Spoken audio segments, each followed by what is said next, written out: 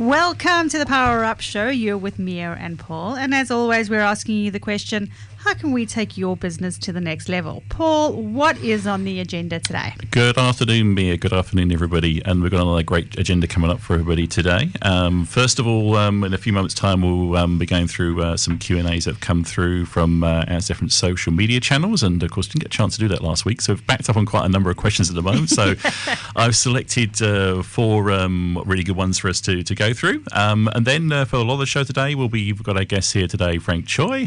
Frank joins us from Capstone Business Consulting, and he's someone who's got a wealth of experience he's going to share, which is going to be fantastic for our business owner listeners. Now, I know Frank is your bromance, and I feel like I might be a little bit left out of this conversation. Don't worry, Mia. We'll include you. Don't worry about that. So we spend a good time chatting through with Frank today, and then before the end of the show, we'll have Julie and Anne in from Pick and Mix, and they'll be going through what's on their show today as well. You're listening to the Power Up. We're live 90.5 with Mia and Paul. And you're back with Mia and Paul on the Power Up Show at live 90.5. Paul, we haven't had Q&As for a while, as we've said, and I know that you are in charge of that email and that inbox. You've been looking a little frazzled the last couple of weeks because we've missed it. So talk to me, what have we got? Okay, so to unload some of the questions that have been coming through, the first question came through from Jill, and Jill said in response to our guest last week, Chris Slack, I've been trying to get business finance with Access for a while, and your guest Chris seemed to be an expert. I wanted to know how she can get in touch with Chris. Now, one thing that we'd say there is if you want to send us a message either through our LinkedIn profiles or our Facebook page, we'll happily put you in touch with Chris and hopefully can help you. And there was a number of people, interestingly enough, because Chris did mention in the interview that he was able to, he did the finance that was put in the too hard basket. Yes, that's right. And some of the emails that we got about people trying to get in touch with Chris around that, about some of their finance, was just phenomenal. I couldn't believe it. Absolutely. But very happy to pass on Chris's details through our social media. The next question came in from Helen, and Helen said, I'm trying to use LinkedIn to generate sales, and please could you share some tips? And I'm going to completely handball this one across to yourself, Mia, being that you're the guru. I know you're not the ninja, but you're the guru. I know who the. I think we're using. I know who the ninja is, though. We're using the word guru a little loosely here, but yeah. And sorry, who was that asked the question? Helen and everybody that's on LinkedIn, it's a very interesting question because LinkedIn is a long-term strategy. It's sort of a mid to long-term strategy, and it's like going to a networking event, and that's how you need to see it. You need to be able to show people that they can trust you, that the information that you have for them is relevant and of value. You can't jump on LinkedIn and just start selling to people going, hey, my name is Paul and I'm going to offer you X, Y, and Z. People don't like being sold to, but they do like to buy. So we don't like being sold to, we do like to buy. Don't be throwing stuff down our throat all the time. Don't send us emails saying, hey, I've got this product I want to sell to you, or whatever the case is. And I get heaps of those. I just delete now and unconnect with whoever it was that connected with me. Unsubscribe immediately. Helen, it's a long-term strategy. I need you to start putting out content that is relevant to business. Do not confuse Facebook with LinkedIn. That's a very important distinguisher to make. Put content out that is relevant. Be regular. Twice a week is more than enough time. And then just see who's commenting, who's liking, who's engaging with your posts. And slowly, after time, you will build up a community of people who are interested in what you have to say. And in time, and I would say give it about 3 months if you're still training LinkedIn to respond to you and to show your content to the right people, you can then every now and again throw in a sales post. But for the most part, we are engaging in people and giving them things to think about and tools and strategies in which they can implement things into their business. That's really good, Mia. Look, have no fear, Helen, because it's still something I'm very much learning myself on as well, and there's a lot more I can certainly do there. Our next question that I'm going to cover off came from Graham. Graham said, having a number of issues with employees not meeting their performance targets and also has some timekeeping issues, and can I finish their employment? Would you like me to handle that one, Mia? Well, I have a theory around this, and that is, people are only really engaged for the first 3 or 4 hours a day. So when you say that someone has got timekeeping issues, I imagine that most people have timekeeping issues. But anyway, that's another day. So, yeah, I think you'd probably be the best one because my empathy sometimes is a little bit lower than it should be. Fair enough, yeah. So, look, I think it depends on the circumstances there. I think that, I don't know how long this employee's been employed for, but I think it depends on the circumstances, how long they've been employed for. Are they within their probationary period? And also, have they been in a situation whereby, if they're outside the probationary period, have they a number of conversations and warnings that have led up to it? Because it's fair to say, as I often say, that employment law is very much there for protection of employees, and process is really important to make sure that you're keeping yourself in a situation whereby you're avoiding an issue going into legal territory. So, from my perspective, Paul, when you get questions like this and you get called in, some of the things that I deal with from my side of business is, well, what are the targets that you've actually set, and have they been vocalized, written down? Does the employee actually know what the expectation is? And more often than not, before anything else starts, there's actually no expectation set. That's right, yeah, and that can be a problem sometimes, a lack of communication about what's expected, and that can be the unravelling, and it can make things a lot harder. But certainly, I think to answer Graham's question there, I think there's a number of things there need to be aware of in terms of making sure that you don't sort of like rush too quickly, and make sure you get the right kind of advice to be able to help you with that. The next question came from Jeff, and Jeff said, I'm observing several personality clashes within my team, and can we provide any tips? We could widen this one out quite a bit, really, couldn't we? So, but it can be obviously disabling if we've got a team that's not functioning well, and it becomes destructive, doesn't it? It does. That's right. Absolutely right. And I think it's. We were talking with our guest earlier about ego. When ego gets around the board table, that's when, you got to set that extra place for the ego. You got to widen the door frame just to get the ego through the door. Got to make sure he's sitting at the head of the table. I mean, ego is a big problem, and it would be determining the ego. But when we have those constructive or destructive, should I say, relationships, it's so important to get in some psychometric testing, don't you think? Well, that was where I was thinking on this one as well. And there are a number of products out there. There is even one that deals with productive conflict as well through DISC, and that could be a one way of actually trying to make sure that, because clearly, obviously, it sounds like if you've got some personality clashes, maybe you've got some strong personalities, maybe you've actually got an opportunity to turn some people who've got some great ideas into some constructive debate, and that might actually add value rather than thinking there's personality clashes and things aren't working. And interestingly enough, I worked in a workplace where we had this destructive relationship happening, and after a DISC profile and a debrief of both parties, it turned out that they were actually both going the same direction. They were just taking very different paths, and once they learned how to talk to each other and how each one responded to different situations, that conflict went very, very quickly. Look, it was a learned and trained period that we had to go through, but it went very quickly, considering it had been going on for about 12 years before the DISC profile happened.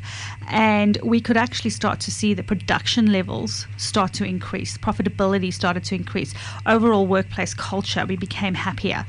And it was something as simple as doing that psychometric testing, something like a DISC test. Look, and it's one of those things, it can, sometimes people might think, we don't need to do that, but it's amazing the value that people actually get out from going through psychometrics. Certainly something I've been a fan of for years. Okay, well, that covers our Q&A for the day, and as Mia said, we've got a bit behind on those at the moment, but please do keep your questions coming through. We always love receiving them, and we'll be able to help as many people as we can. You're listening to Power Up with Mia and Paul on Live 90.5. We're back soon with our guest, Frank Choi. And Paul, your bromance is in the studio with us today. I've heard so much about him. I've only met him for the first time today. Frank's looking nervous now. I'll protect you, friends, don't worry. I got you covered. Right. I've heard so many things about Frank for some time now, and finally you have released him out of his cage. Yeah, that's right. And let the rest of the world see. He travelled all the way out west for us to be today, and one of our few guests that hasn't got lost on the way to the studio, or maybe one of the presenters that hasn't got lost on the way to the studio, as I did twice myself. So welcome, Frank Choi from Capstone Consulting. Welcome. Thank you, Frank, for being with us today. Good morning. Good afternoon. It's good afternoon. Yeah, we haven't had our lunch, but it's definitely afternoon. So Frank basically works for Capstone Consulting in a management consultant role, and Frank started his career as an auditor in PwC and has got a wealth of experience in finance and business consulting for businesses in all kinds of industries. So welcome, Frank, and it's fantastic having you today. I must say to both of you as well, in terms of you're two people that I've enjoyed spending time with, and it's great for me that you're actually in the same room at the same time. So your check's in the mail. Don't catch it for a while though. Yes, I'll buy you a beer. That's right. It's great to be here. Oh, fabulous! Great to have you. And look, I think it's fair to say that for both of you, both people that I think I found to be fabulous collaborators and networkers as well. So that's enough superlatives for me. I think I've expressed my yes. my thanks to you both. And Mia, we got that usual game where I lose to get what's warmed up. Mate, you don't have to lose. Seriously. No, I don't have to lose. I normally just do lose anyway because of my lack of knowledge for the questions that you have in your little magic tin there. Okay, well, you saw me today in front of Frank randomly pull out cards. Frank had no access to them, so there is no excuse today and no crying after the show. Fair enough. Okay, what's the score, by the way? We have 4-1 to our guests. About that, yeah. Yeah, Frank, 4-1 to our guests, so you ready to make it 5-1? Let's keep it rolling. Okay. You use your name as your buzzers, so if you know the answer, yell out the name. Paul, you can be Frederick today. It's too confusing. All right, let's go. I am a city. I am in Europe. I lie on both banks of the Danube River. I am home to the world's oldest existing zoo. I am known for my coffee houses. I am also known for my sashatote. No, Frank. Yes. Vienna. Yes. Ooh. I was nowhere near there. If it exists, in which mountain range would you find a Yeti? Frank. Yes. The Himalayas. Beautiful. Which river is the setting for Mark Twain's Adventures of Huckleberry Finn? Paul. Yes. Mississippi. Beautiful. I was going to ask you to test your microphone actually because I thought maybe it wasn't. Just to check whether it's actually working. It is actually switched on here. I thought maybe you left the studio. None of us left the studio. I was very quiet for a while. All right. In which German city is the Brandenburg Gate? Frank. Yes. Berlin. Yes. Oh, Paul, I mean, we can carry on. Yeah, it's working. Yeah. Shall we let Paul back in? Let me back in. Turn my microphone back on, please, Mia. All right. Here's Paul.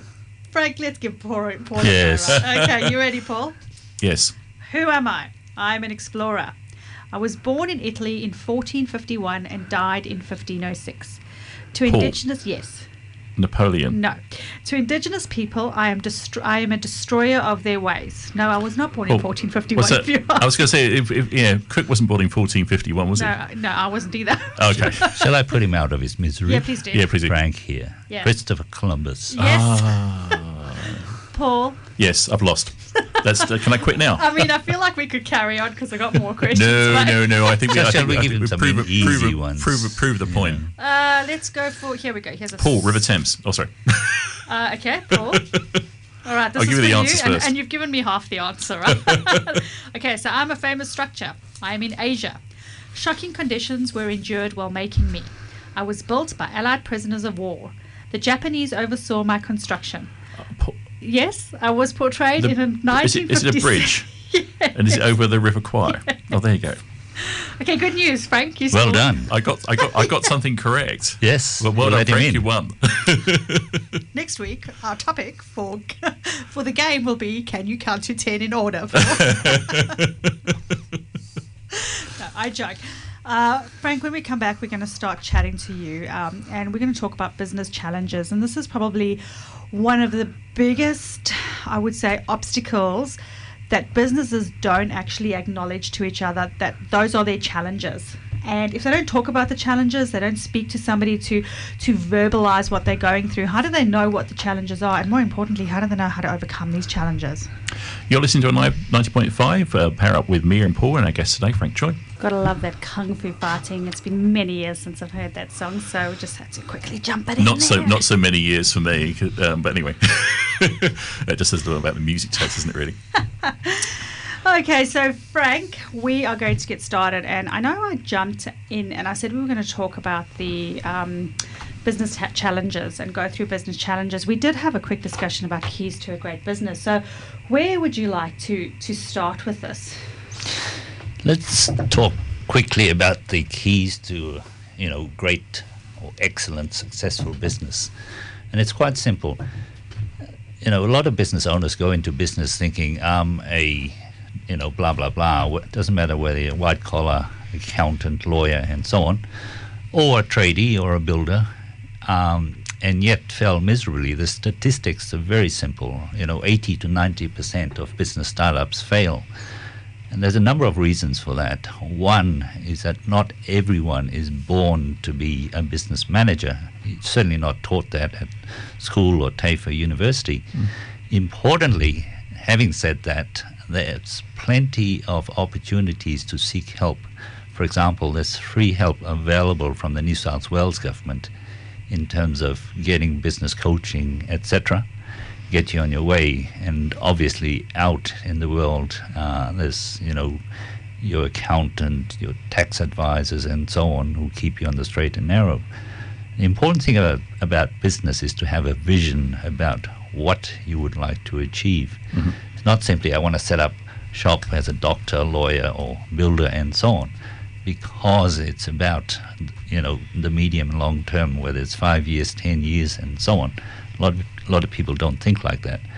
The important thing is to keep in mind, here in Sydney at least, you've got a population of 5 million. There's plenty of opportunities, and so on. It's most important to get advice and, have that passion, because passion will disappear as you encounter difficulties and so on. So, can I just ask you, can I just quickly jump in? I wanted to ask you, you said not everybody's born to be a business manager versus being a business owner. Are the words interchangeable, or are you viewing it as two different aspects? They're two different things. It's fine being a business owner, and the most important thing is to realize that, what are your strengths, what are your weaknesses. Mm-hmm. Typically, you're good at something technically, again, doctor, lawyer, and so on, or a builder, a carpenter, electrician, and so on.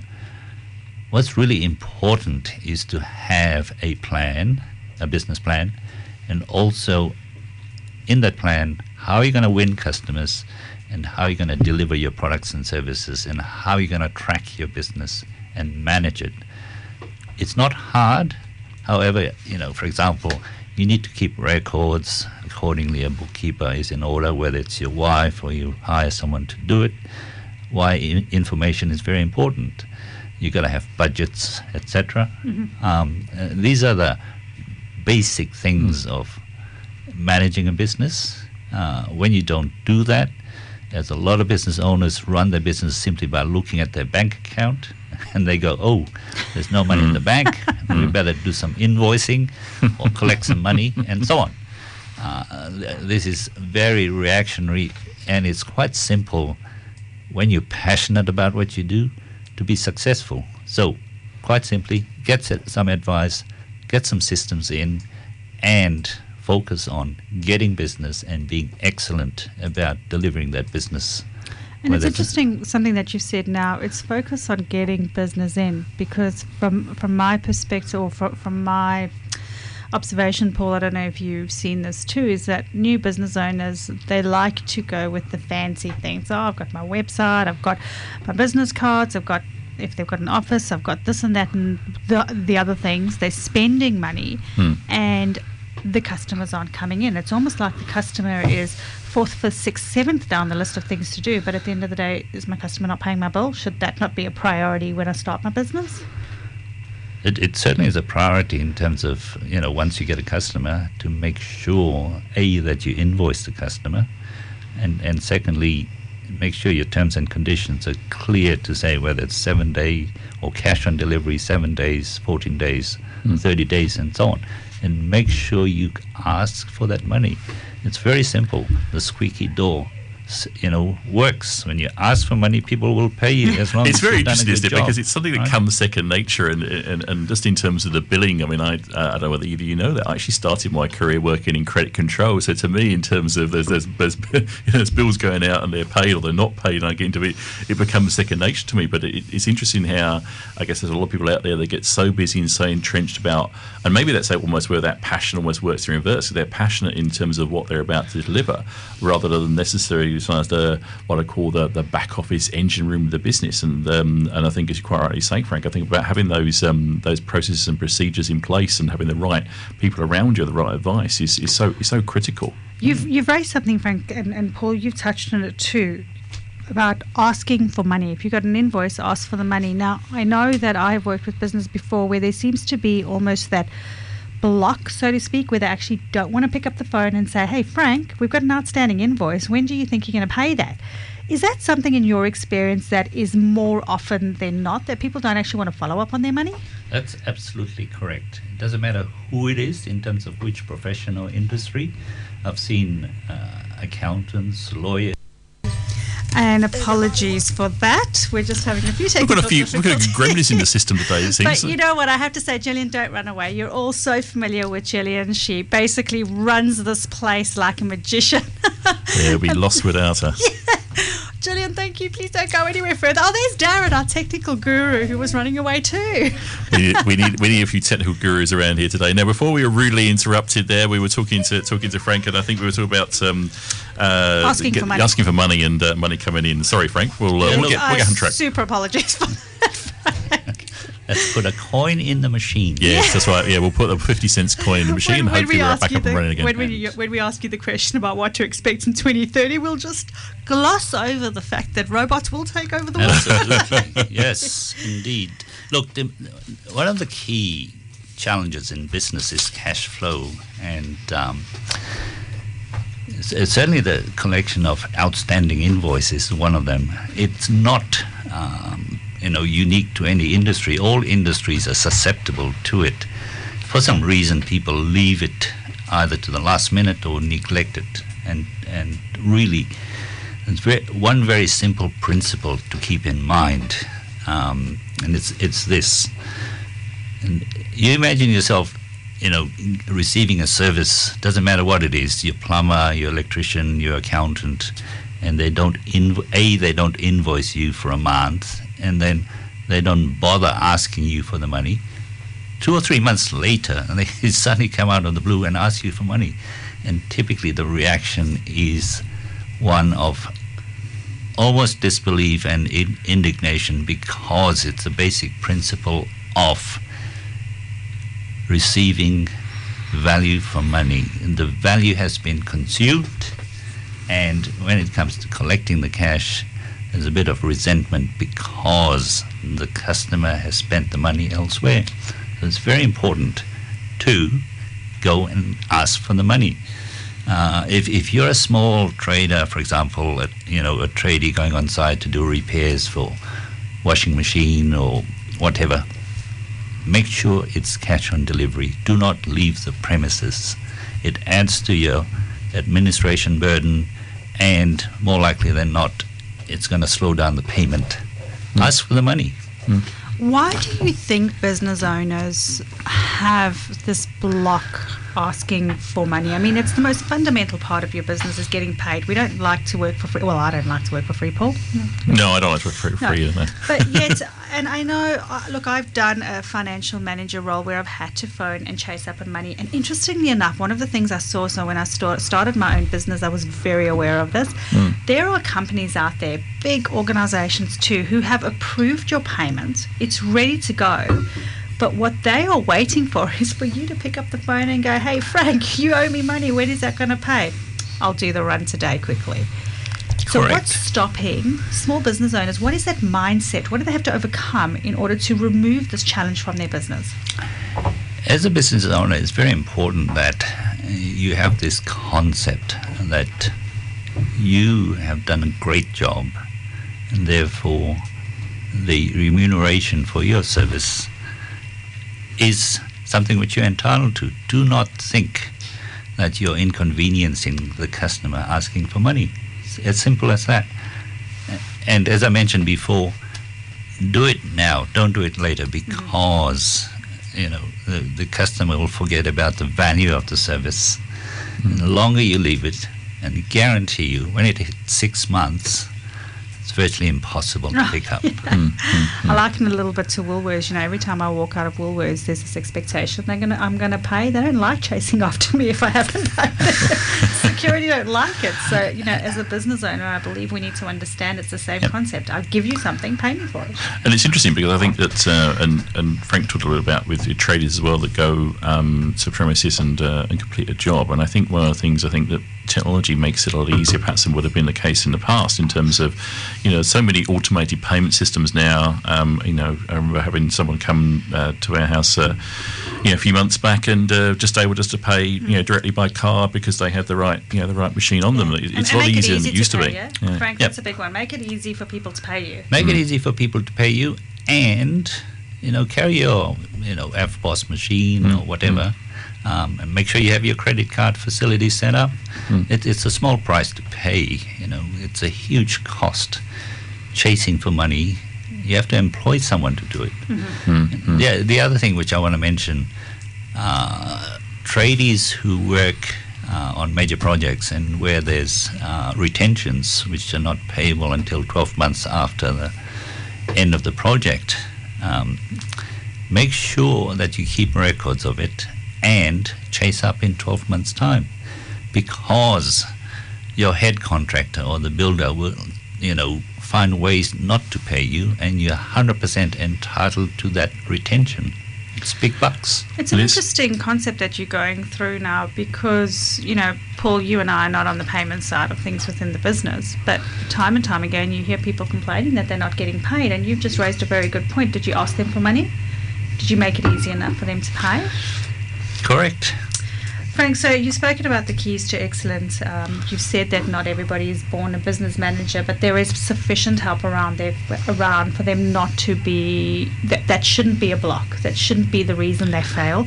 Having a vision, what do you want to achieve? What are you delivering? How are you delivering it? So again, if you've spoken that through and you understand why you're going into a business, that shouldn't be the reason that your business fails. Are there any other keys?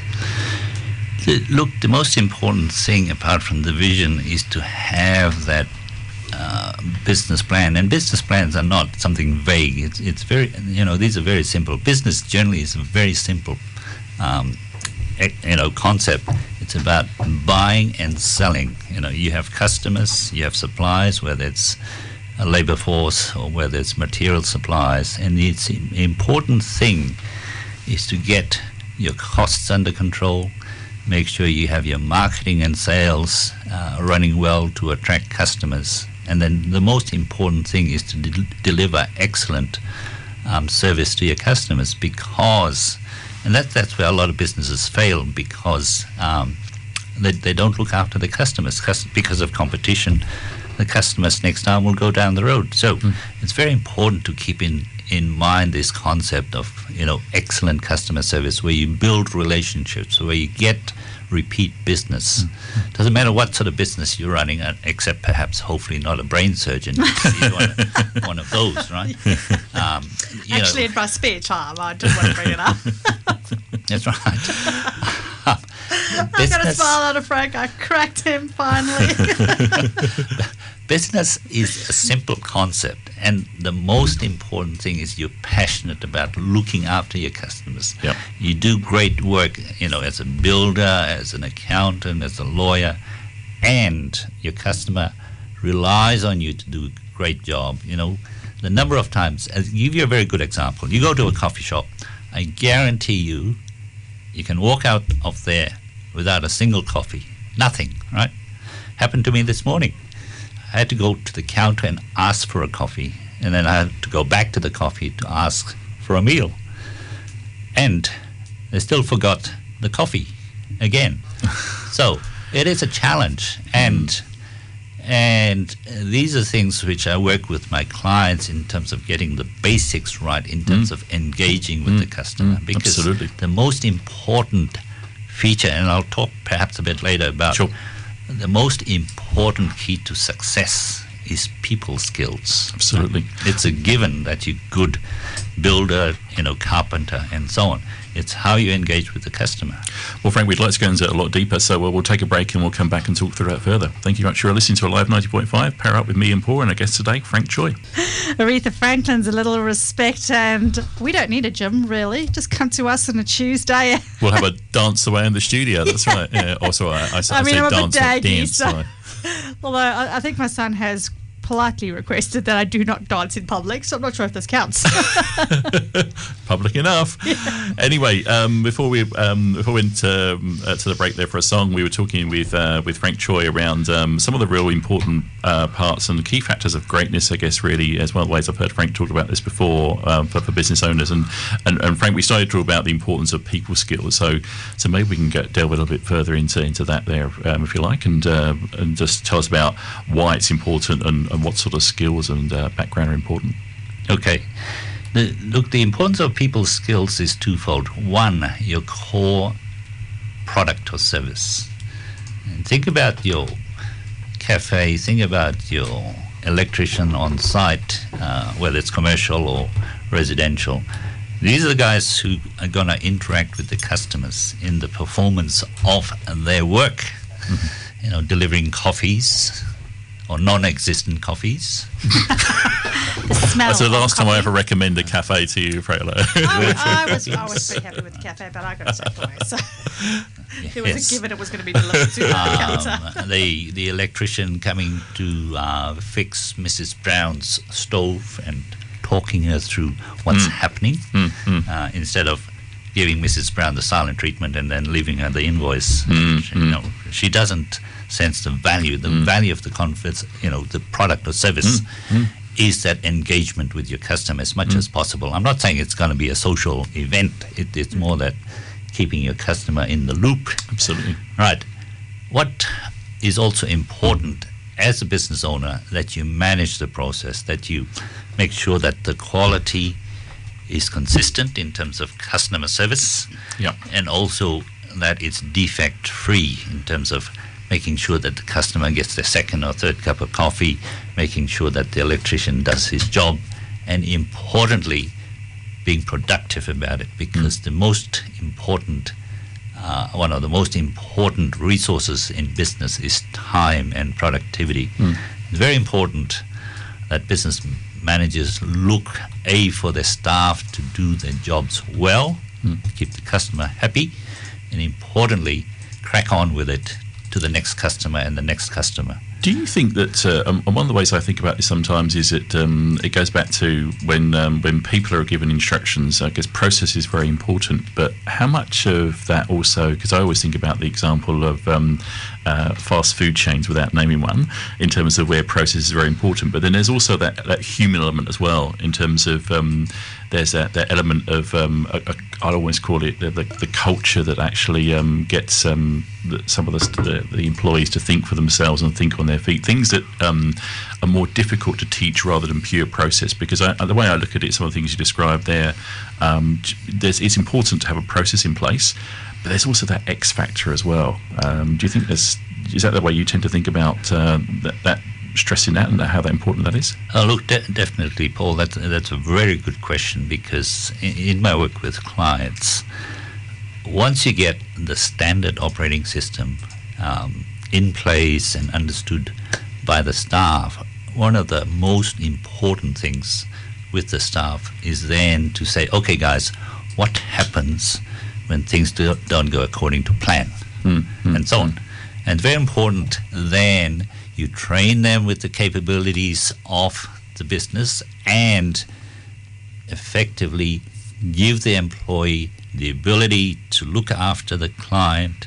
For example, if they drop a milkshake on the floor at Macca's, what are you going to do about it? A, clean up the mess to take away the risk, and importantly, perhaps replace that spilt milkshake or coffee.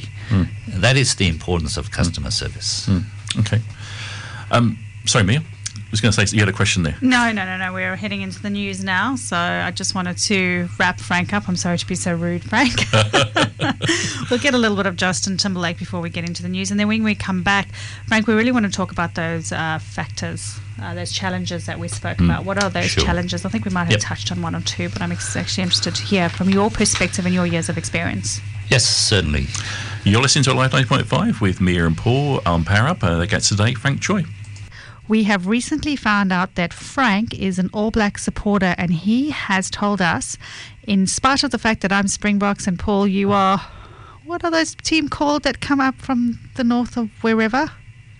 The little ones who wear the roses. Yes, correct. The flowers.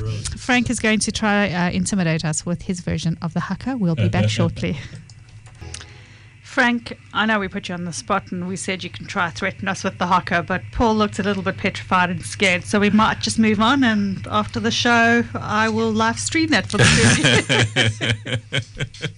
Either that or it might be technical difficulties that get in the way, given we've had a few gremlins in the system today. But you know what? Gremlins are what makes us great. Absolutely right. There we go. Hang on a second. Oh no, he's trying to. That's a cheat, Frank. That still strikes fear into me. It just proves my theory that All Blacks are cheaters. Cheaters. You can't say that. You're right. African team called the Cheetahs, which is quite just quietly. That's my team. I support the Cheetahs. Why am I not surprised? No, sorry. Anyway, before we'll forget this, before we unrail rugby banter. From different parts of the globe. We're back now with Frank Choi, and we were talking earlier on before the break about the importance of people for business owners, and about how important it is that not just the right people, but people actually basically thinking in the right way, and how important it is for business owners to do that. But so I think we want to move on a little bit from there now in terms of what else actually, what else is really important. What are some of the challenges that business owners have? And I think, Frank, you've touched on it already. On one of the things is that we become a business owner or a business manager because we're good at doing something. So we may be good at being a plumber or a carpenter, or, for me, sales, for Paul, it's HR. But we're not good at something, for example, like finance and bookkeeping. Some people are not good with sales and management. And here's the reality, as we all know, hey, it's part of business. You can't work in your business in a silo and go, I'm a great accountant, and then just hope people are going to knock on your door and go, hey, you're the best accountant ever, let's just work with you. If we don't know you there, how are we going to knock on your door, right? So what are some of the challenges that business owners face today? Correct. Now that we've covered the core people as part of your products and services, the important thing then is to go out and target your audience.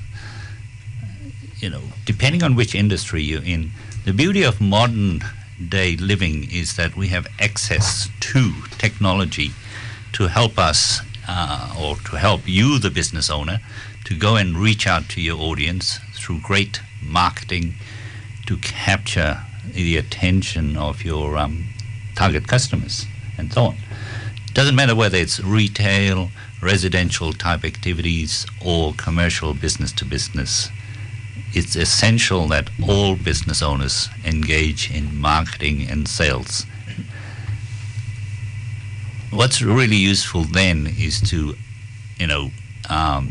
work with people. It doesn't cost an arm and a leg. You can pick up a lot of that online in YouTube type videos and so on. If you're really stuck, go to business.gov.au as a website. Some great resources in there to do a very basic marketing plan. Marketing is really about attracting attention from your customers or target customers, with the objective of getting them to contact you or to come to your premises to buy your products and services. And the thing to note there is that marketing is getting the right attention. We don't want to be throwing mud against the wall and seeing what's going to stick. Correct. Marketing doesn't have to be expensive. Thanks to the internet, thanks to websites, and importantly, social media, in particular, Facebook, LinkedIn, Instagram, probably the key areas. Again, it applies to both residential sales or consumer sales and business-to-business sales. Doesn't cost a lot of money, and importantly, the return on investment. That's what you're looking for. The important thing is to sit with a marketing expert. There's a lot of people, be careful, there's a lot of people out there who I was going to say exactly call themselves, that, yeah. you know, whether it's digital marketers or marketing consultants and so on, because the important thing about anyone coming to help you is that they truly understand your product and service offering, and importantly, your customers and how to get that message crafted and distributed or broadcast out there. That's a very good point, Frank. One thing we often say as well is that it's about getting the right experts around you and being very cautious if somebody is trying to sell you an off-the-shelf solution, because that could also be very much a waste of money as well. And going back to your point about getting the return on investment, if somebody is getting a solution given to them that's the wrong one, then there's going to be little or zero return on investment there. Correct. And what I want to say to you, Frank, is so you've got the marketing in place now, right? So we've found the right experts to surround ourselves with. We have the message, and I suppose that's also quite important. What is your message? What do you want your customers to know about you? And it's all very well and good filling up your pipeline, but if you're doing nothing with it, then you're in a whole different world of pain, aren't you? Well, it's one thing getting the attention of your customers. The other thing is to convert them into sales, whether it's over the counter or sales orders from your factory and so on. And again, seek guidance. It's not expensive generally, and for a small investment, the art of securing the sale is very important. Again, lots of people, as in lots of business owners, don't do it so well. The only thing I'd suggest as an individual is be really sincere and passionate about your product. A lot of business owners, don't portray that enthusiasm for their products and services. It's really important to distinguish what's different about you compared to Joe Bloggs next door. And it's not hard. Most of the time you just have to show up, right? Or deliver coffee to my table, apparently. Deliver coffee to the table. Well, it doesn't take much to please Frank. Just deliver coffee to the table and he's good to go. A smile helps. Yes, absolutely. Yeah. And a smile is free. So, there's nothing better than a cheery face first thing in the morning when you get your coffee. Yeah, I would say. Or someone saying, "Hey, Frank, another flat white." You say, "Fantastic, go for it." Yeah. And in fact, I, on my way to one of the companies that I am outsourcing into at the moment and helping them, I walk past a coffee shop and they know me now. So as I walk past, whether I planned on buying coffee or didn't, I get this, "Hey, Mia, half-strength flat white. Yes, listeners, you can bring me one, I'll drink it."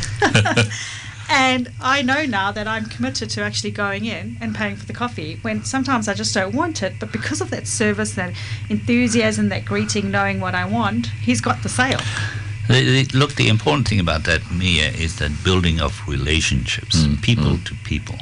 People buy from people who they'll know, like, and trust. Yep.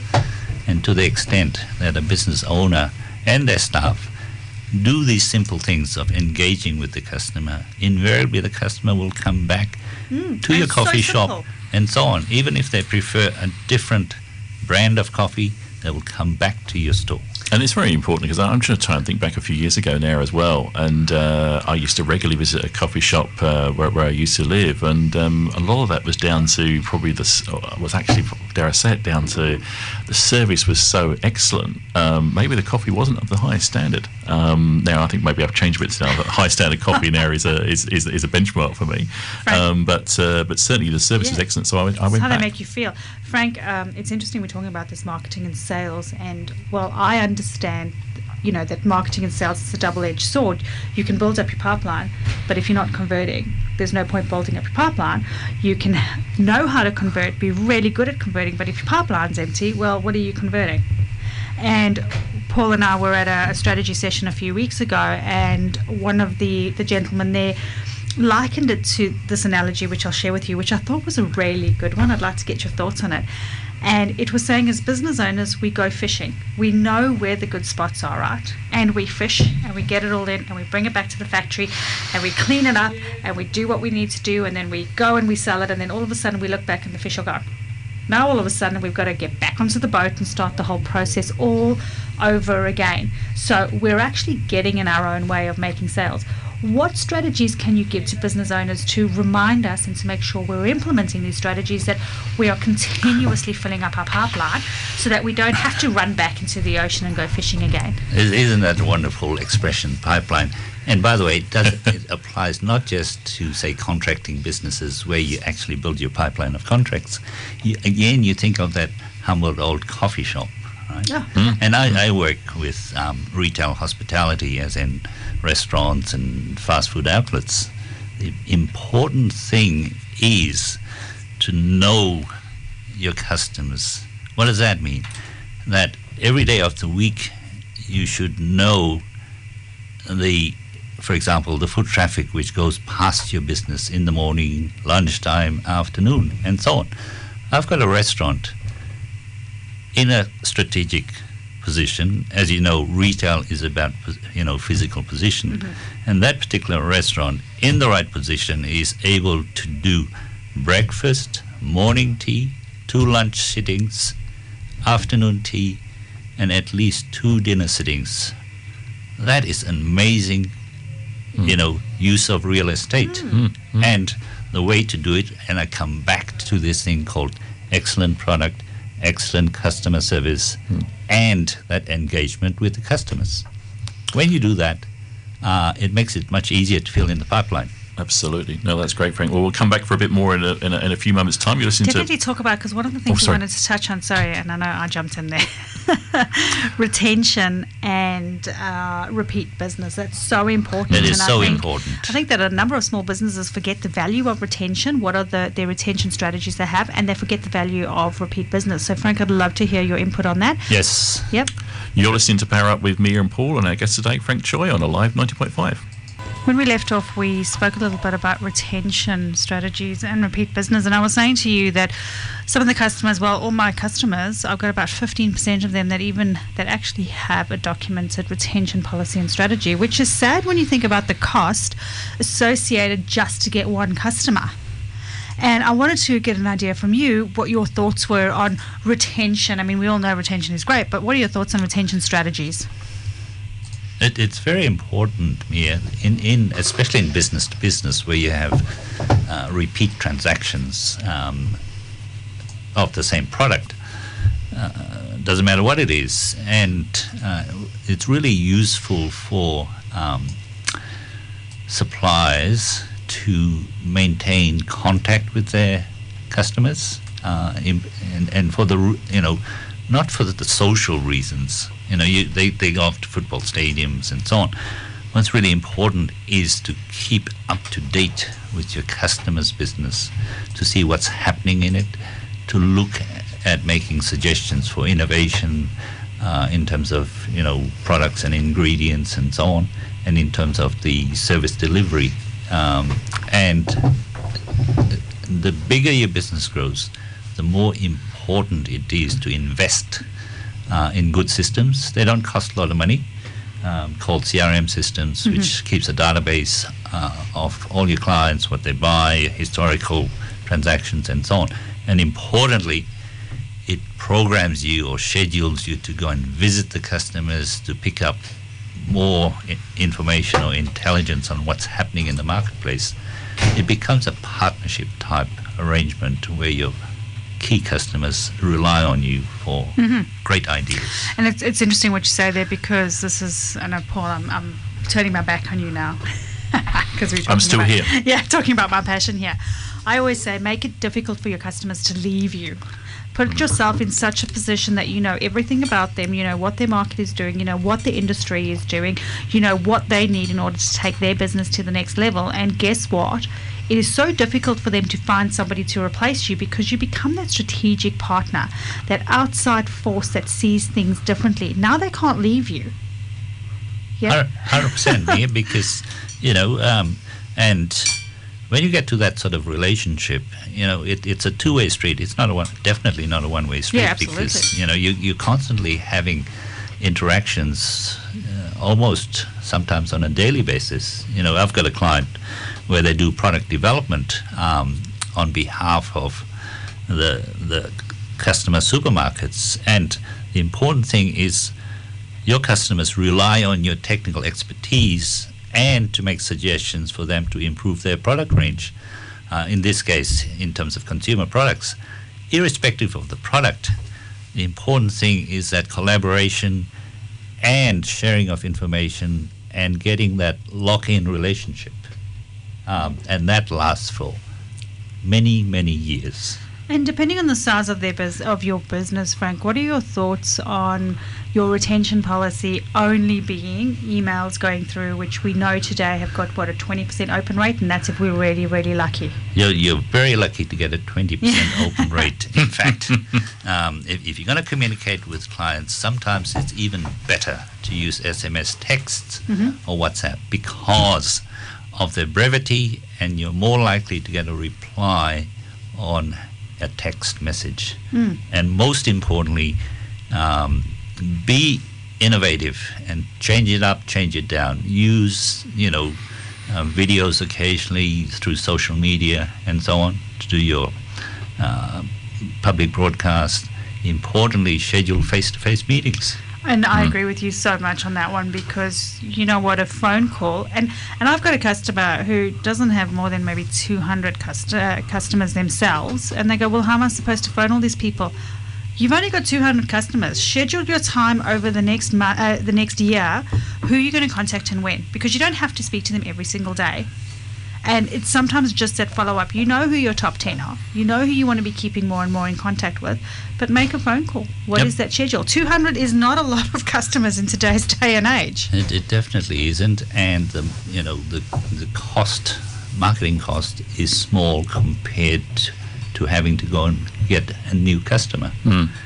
Importantly, your time and resources, when it's well scheduled, you're always scouting the horizon for new products delivered by you, products and services, and importantly, looking to get new customers, because there's two parts to marketing. One is customer retention, and the other one is looking for new customers. And if you're doing what you're doing right, and you have great retention policies, and you have that return business, when you get to the point, as we mentioned earlier with the fishing analogy, where you turn around and the boat is empty and you've got to go out and fish, at least you know that there is a retention policy in place, that repeat business is coming.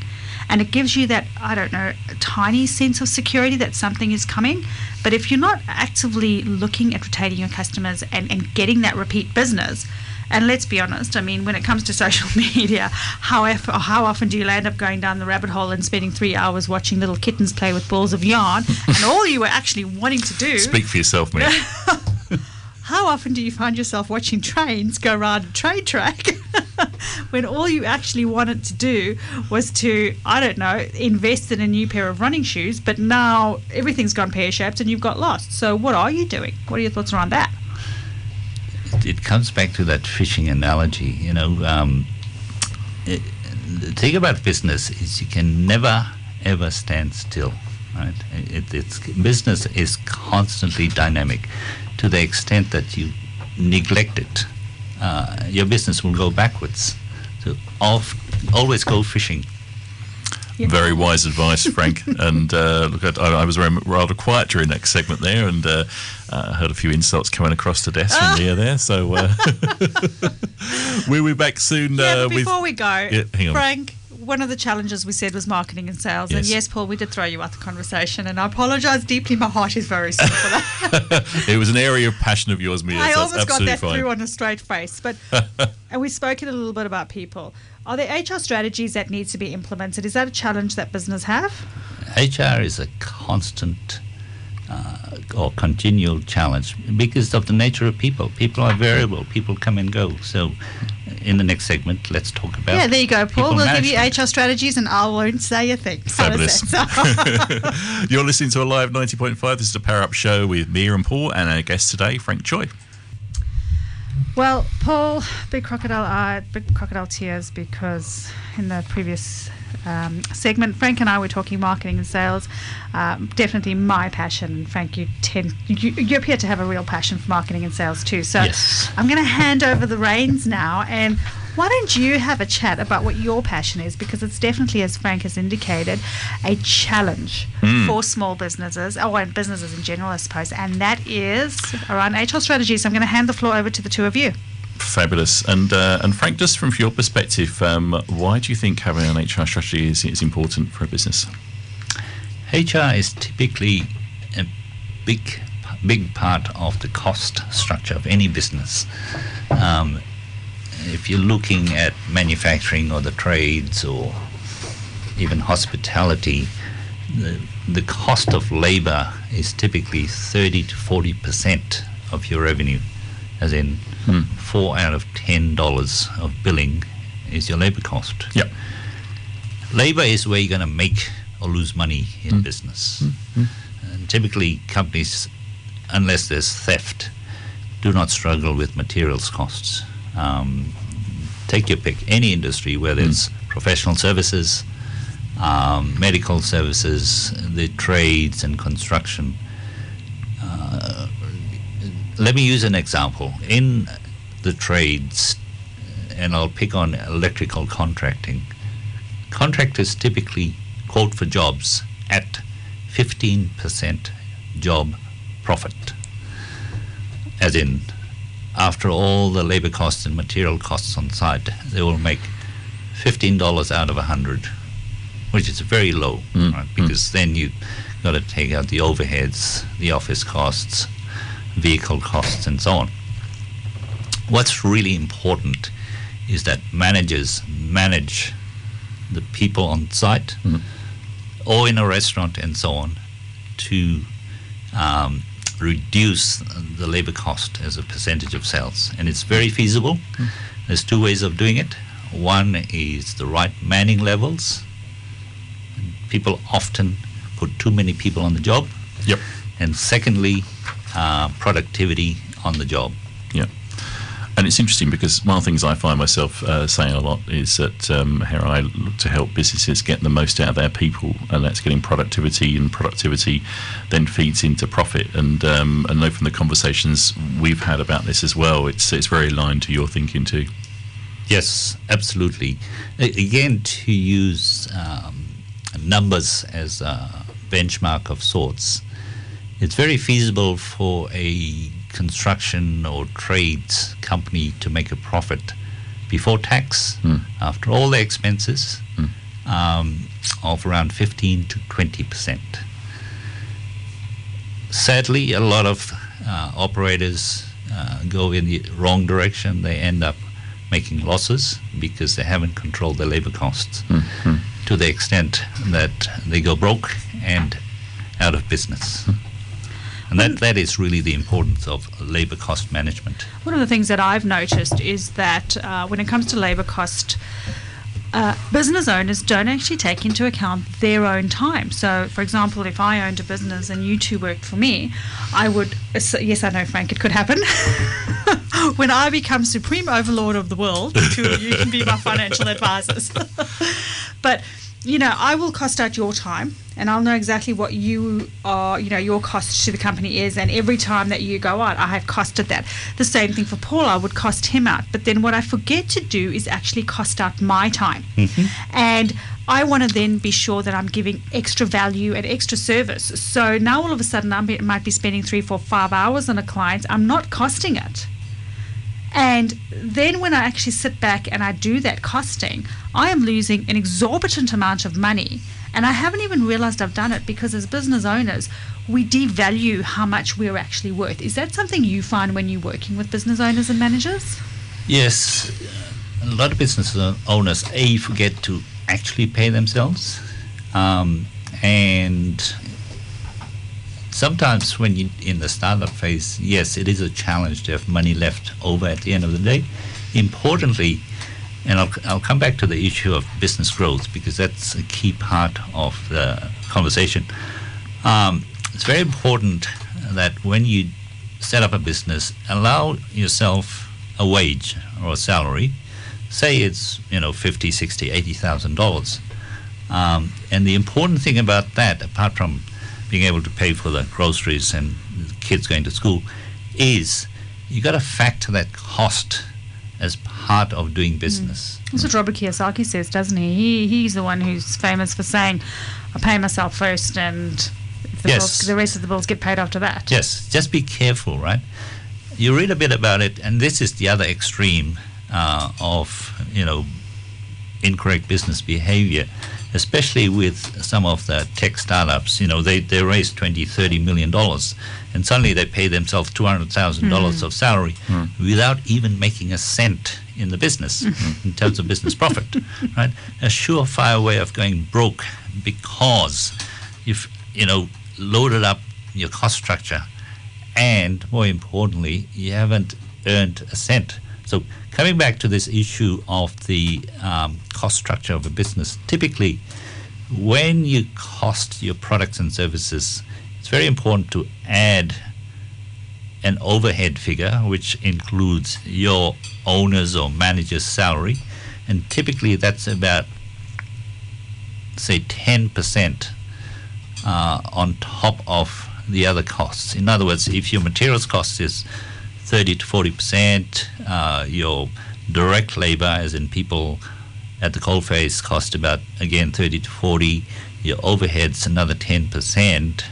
So that's roughly a total of 80% of your revenue figure, or 90%. So your minimum profit before tax, after all expenses, should be 10% of your revenue. In other words, if your business has annual revenue or income of $1 million, you should have a profit or leftover in cash of $100,000 before tax, or 10%. And I know with the manufacturing firm, because I used to work with a manufacturing firm, the costing is so important. It's working out and understanding what the chain is from the beginning all the way to the end, and what the time is. And I know it takes a lot of work at the beginning, but once you know how long it's going to take person A, or it's going to take Frank to do this, and then it's going to get passed to Paul, and how long it's going to take Paul to do that, and then it's going to get passed to myself, and how long it's going to take me to do that, and then assign a cost to every single step along the way, all of a sudden you're starting to see a clear-cut idea of where your pricing should be. And surprisingly enough, people start to realize where they're actually losing money, because if I've assigned you a role, Frank, and I'm saying, well, in theory, it should be taking you 2 hours, and you're coming back to me and you're telling me it's taking 4 hours, that's either an indication to me that, hang on, Frank's not engaged, he's not doing what he said he should be doing, or Frank doesn't have the right tools in order to achieve the target that I've set him. Correct. Mia, you surprised me with your experiences in manufacturing. Manufacturing is one of the great industries, if only because there's so many factors and variables involved in converting raw materials or ingredients into a finished product, whether they go through machine process or human handling. There's a lot of variations on the way, and importantly, there's lots of opportunities to keep the cost down. And to the extent that you do, you make a superior profit. Oh, absolutely. And one of the little tricks that I do, so here's a free trick, listeners, that I normally charge tens and thousands of dollars for, and that is raising the minimum sell price by 10% to your sales staff. So, for example, if I'm selling a tablet, and I say you can negotiate down as low as, say, for example, $1,000, because I know that's the minimum I can sell at. Guess what? I'm going to start making a loss very quickly, because how often do salespeople default to the minimum? But just by raising your minimum price by 10%, you know that even if that salesperson is going to drop to the minimum price, at least you're making 10%. And that's just a small little trick that, implementing that in business, all of a sudden you see that cost practice, that profitability go up slightly, but at least by 10%. It is straight to the bottom line, Mia. And just on the same subject, people often, as in business owners, often feel inhibited in increasing their selling prices.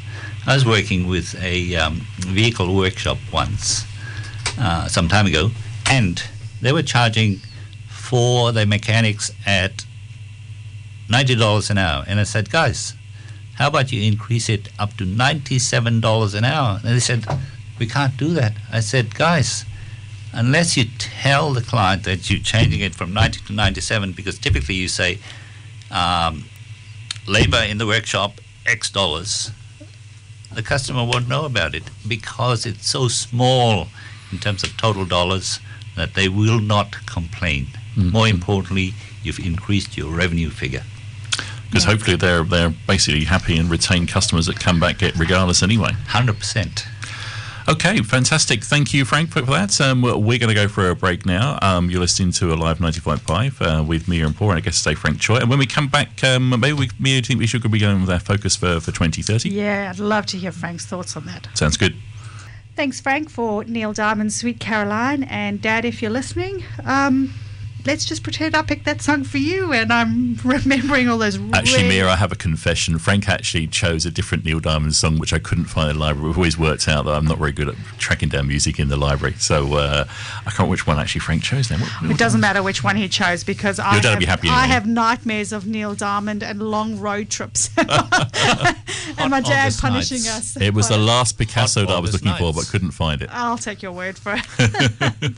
Frank, I'm interested to hear your thoughts on 2030, where we are going. And we had a couple of discussions, prior to the show starting, and you had so much insight and knowledge around that. So 2030, what do you think we need to be doing today to prepare ourselves? Okay,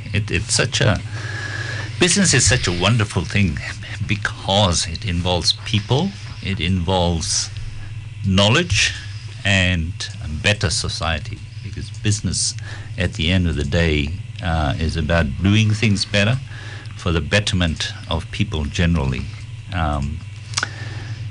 When you think about it, on the people front at the moment, it's quite amusing to listen to managers complain about, Gen Y and so on, supposedly about their attitudes and communication styles and so on. Let me come back to that in a moment. The other important thing which will happen or is happening is the ongoing advance of technology. Obviously, artificial intelligence comes to mind. I think what we've learned from today is that when robots take over the world, Paul and I, we are hopelessly inept to deal with that. Yes. Particularly robots that seem to be creeping into the studio today to take over the show. Yeah, that's right. In fact, we might not even be sitting in studios. Exactly. Robots talking to one another. So what do you think the role of AI is going to be on business moving forward? I mean, I read a very interesting article yesterday.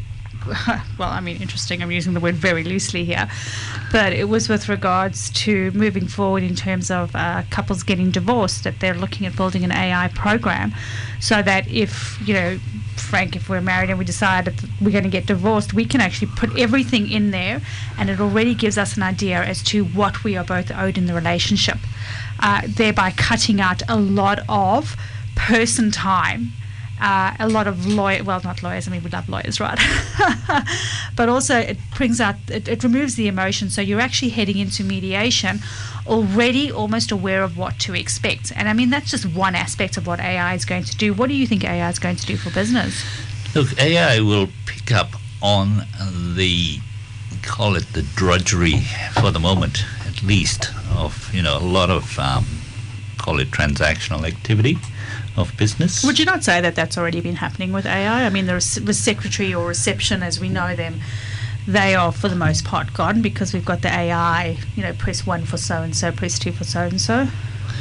That's an interesting point because, as you know, human behavior or even social mores, and more importantly, the in thing will fluctuate as time goes by, and apart from there's nothing new under the sun when it comes to human nature, it's a given that cycles come and go. Mm-hmm. And it could well be that a different form of, functionality happens in organizations, whether it's in an office or in a research laboratory and so on. At the end of the day, in the next 10 years, it's hard to see AI getting to the stage of 100% emulating human emotion and reasoning and so on. It's interesting because it reminds me of a conversation I've had separately with both of you as well in terms of what I do, but you, unbeknown to you both came to the same conclusion. That's just because we're smart people. Yeah, that's right. Yeah. That's right. Well, I certainly remember the first conversation I ever had with Frank. He talked about what I do and from an HR perspective. And I remember Frank's question now, do you deal with strategy or do you deal with transactional compliance? And I said, well, I can do the transactional compliance, but it's actually strategy where, I feel that I have the most value to businesses for thinking about helping them get the best out of their people, as I already talked about. And I remember almost an identical conversation with yourself, Mia, as well. And I think you took the view, both of you, in terms of, well, AI will end up overtaking a lot more of that transactional side.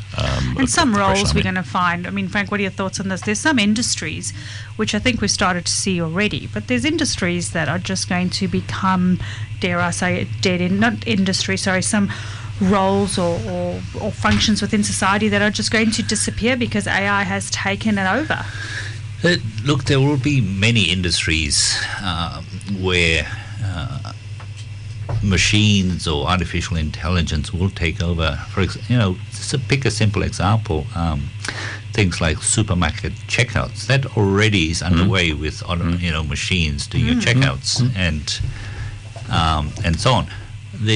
What's useful to keep in mind is the socio-political aspects of change when it comes to human, the role of human beings in the next, not just 10 years, but 20, 30, 50 years. Mm-hmm. Frank, I'd love to get you on to have this discussion in more detail because I don't think we've given it enough justice, because I think, where I see this part of the conversation is going to human morality. We have these systems where it's going to almost become like an honest system, check out properly, and we know that there's even the most honest, I say most honest people, but there are people out there who would normally not say boo or break the law at all, will still try chance it with an automatic checkout to see if they can get their cucumbers for the price of tomatoes or whatever. Well, the good news, Mia, is that Frank off air has already agreed to come back later in the year, so we can get Frank back to talk about that a lot more. And I'd like to talk, Frank, about the future, about 2030, 2040, 2015, because we focused on the business elements where we are today, but I'd really like to focus on the future of where we think business is going, because we need to be preparing, right? Absolutely right. 100%. Let's tackle that in particular, with respect to SMEs. What's important for SMEs is to look ahead in the next 5 to 10 years in terms of, again, the role of human beings, given not just artificial intelligence, but also the, call it advances in society, changes in demographics, and so on and so on. Importantly, Gen Y or Gen Z is going to be a totally different proposition, because already they do not operate with the traditional way organizations are structured, or the processes which they use in their organizations. Very simple reason for that is this is a much more educated bunch of people. They will change jobs much more than you and I have in our time on this planet, and the work which they undertake, or the way they live their lives will be totally different. Absolutely. So certainly in the next 10, 20 years. Importantly, key things to keep in mind is growing global population, the influence of technology. It's hard to say the influence of governments and so on, given the polarity at the moment, but I imagine that will settle down over the next 5 years or so. Because that's what politics does, settle down.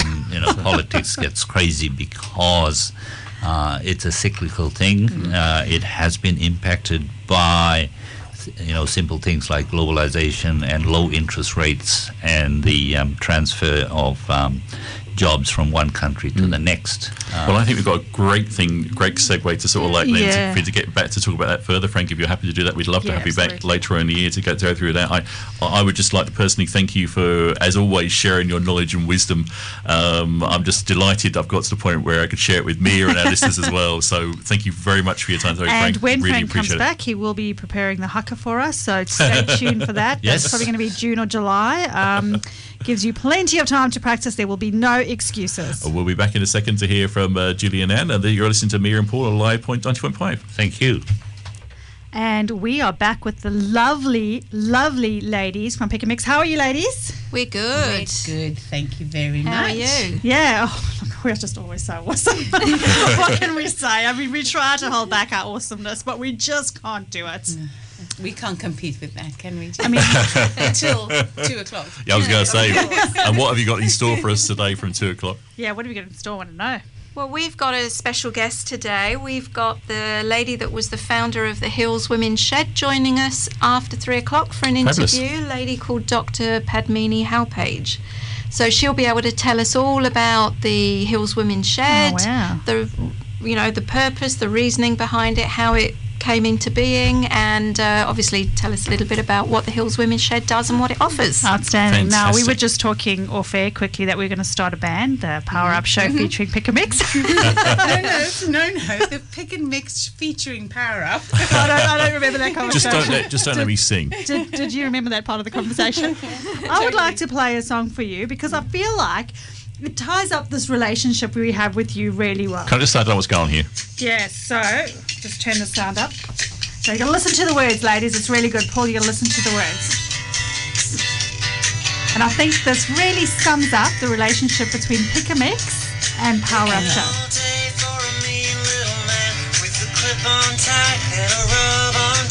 He's got me running around the office like a dog around a track. And when I get back home, you're always there to rub my back. Hey, Julie, look what they're doing to me, trying to trip me up. And with that, we're going to be excited to listen to what you ladies have for us. I just had to share that. The mean old man making us run around in circles. And in this instance, let's pretend that's Paul, shall we? Yeah, I knew that was I knew it was going back in my direction. And I love the way he's in his corner as well. Yeah, I mean Paul's naughty corner. He's backing out towards the door. Just catch him. I reckon we could take him, ladies. We've got it within us to take him. Looking forward to hearing your show as always. And it was lovely having you in. And you'll be back in soon with ABBA. Yes, we will.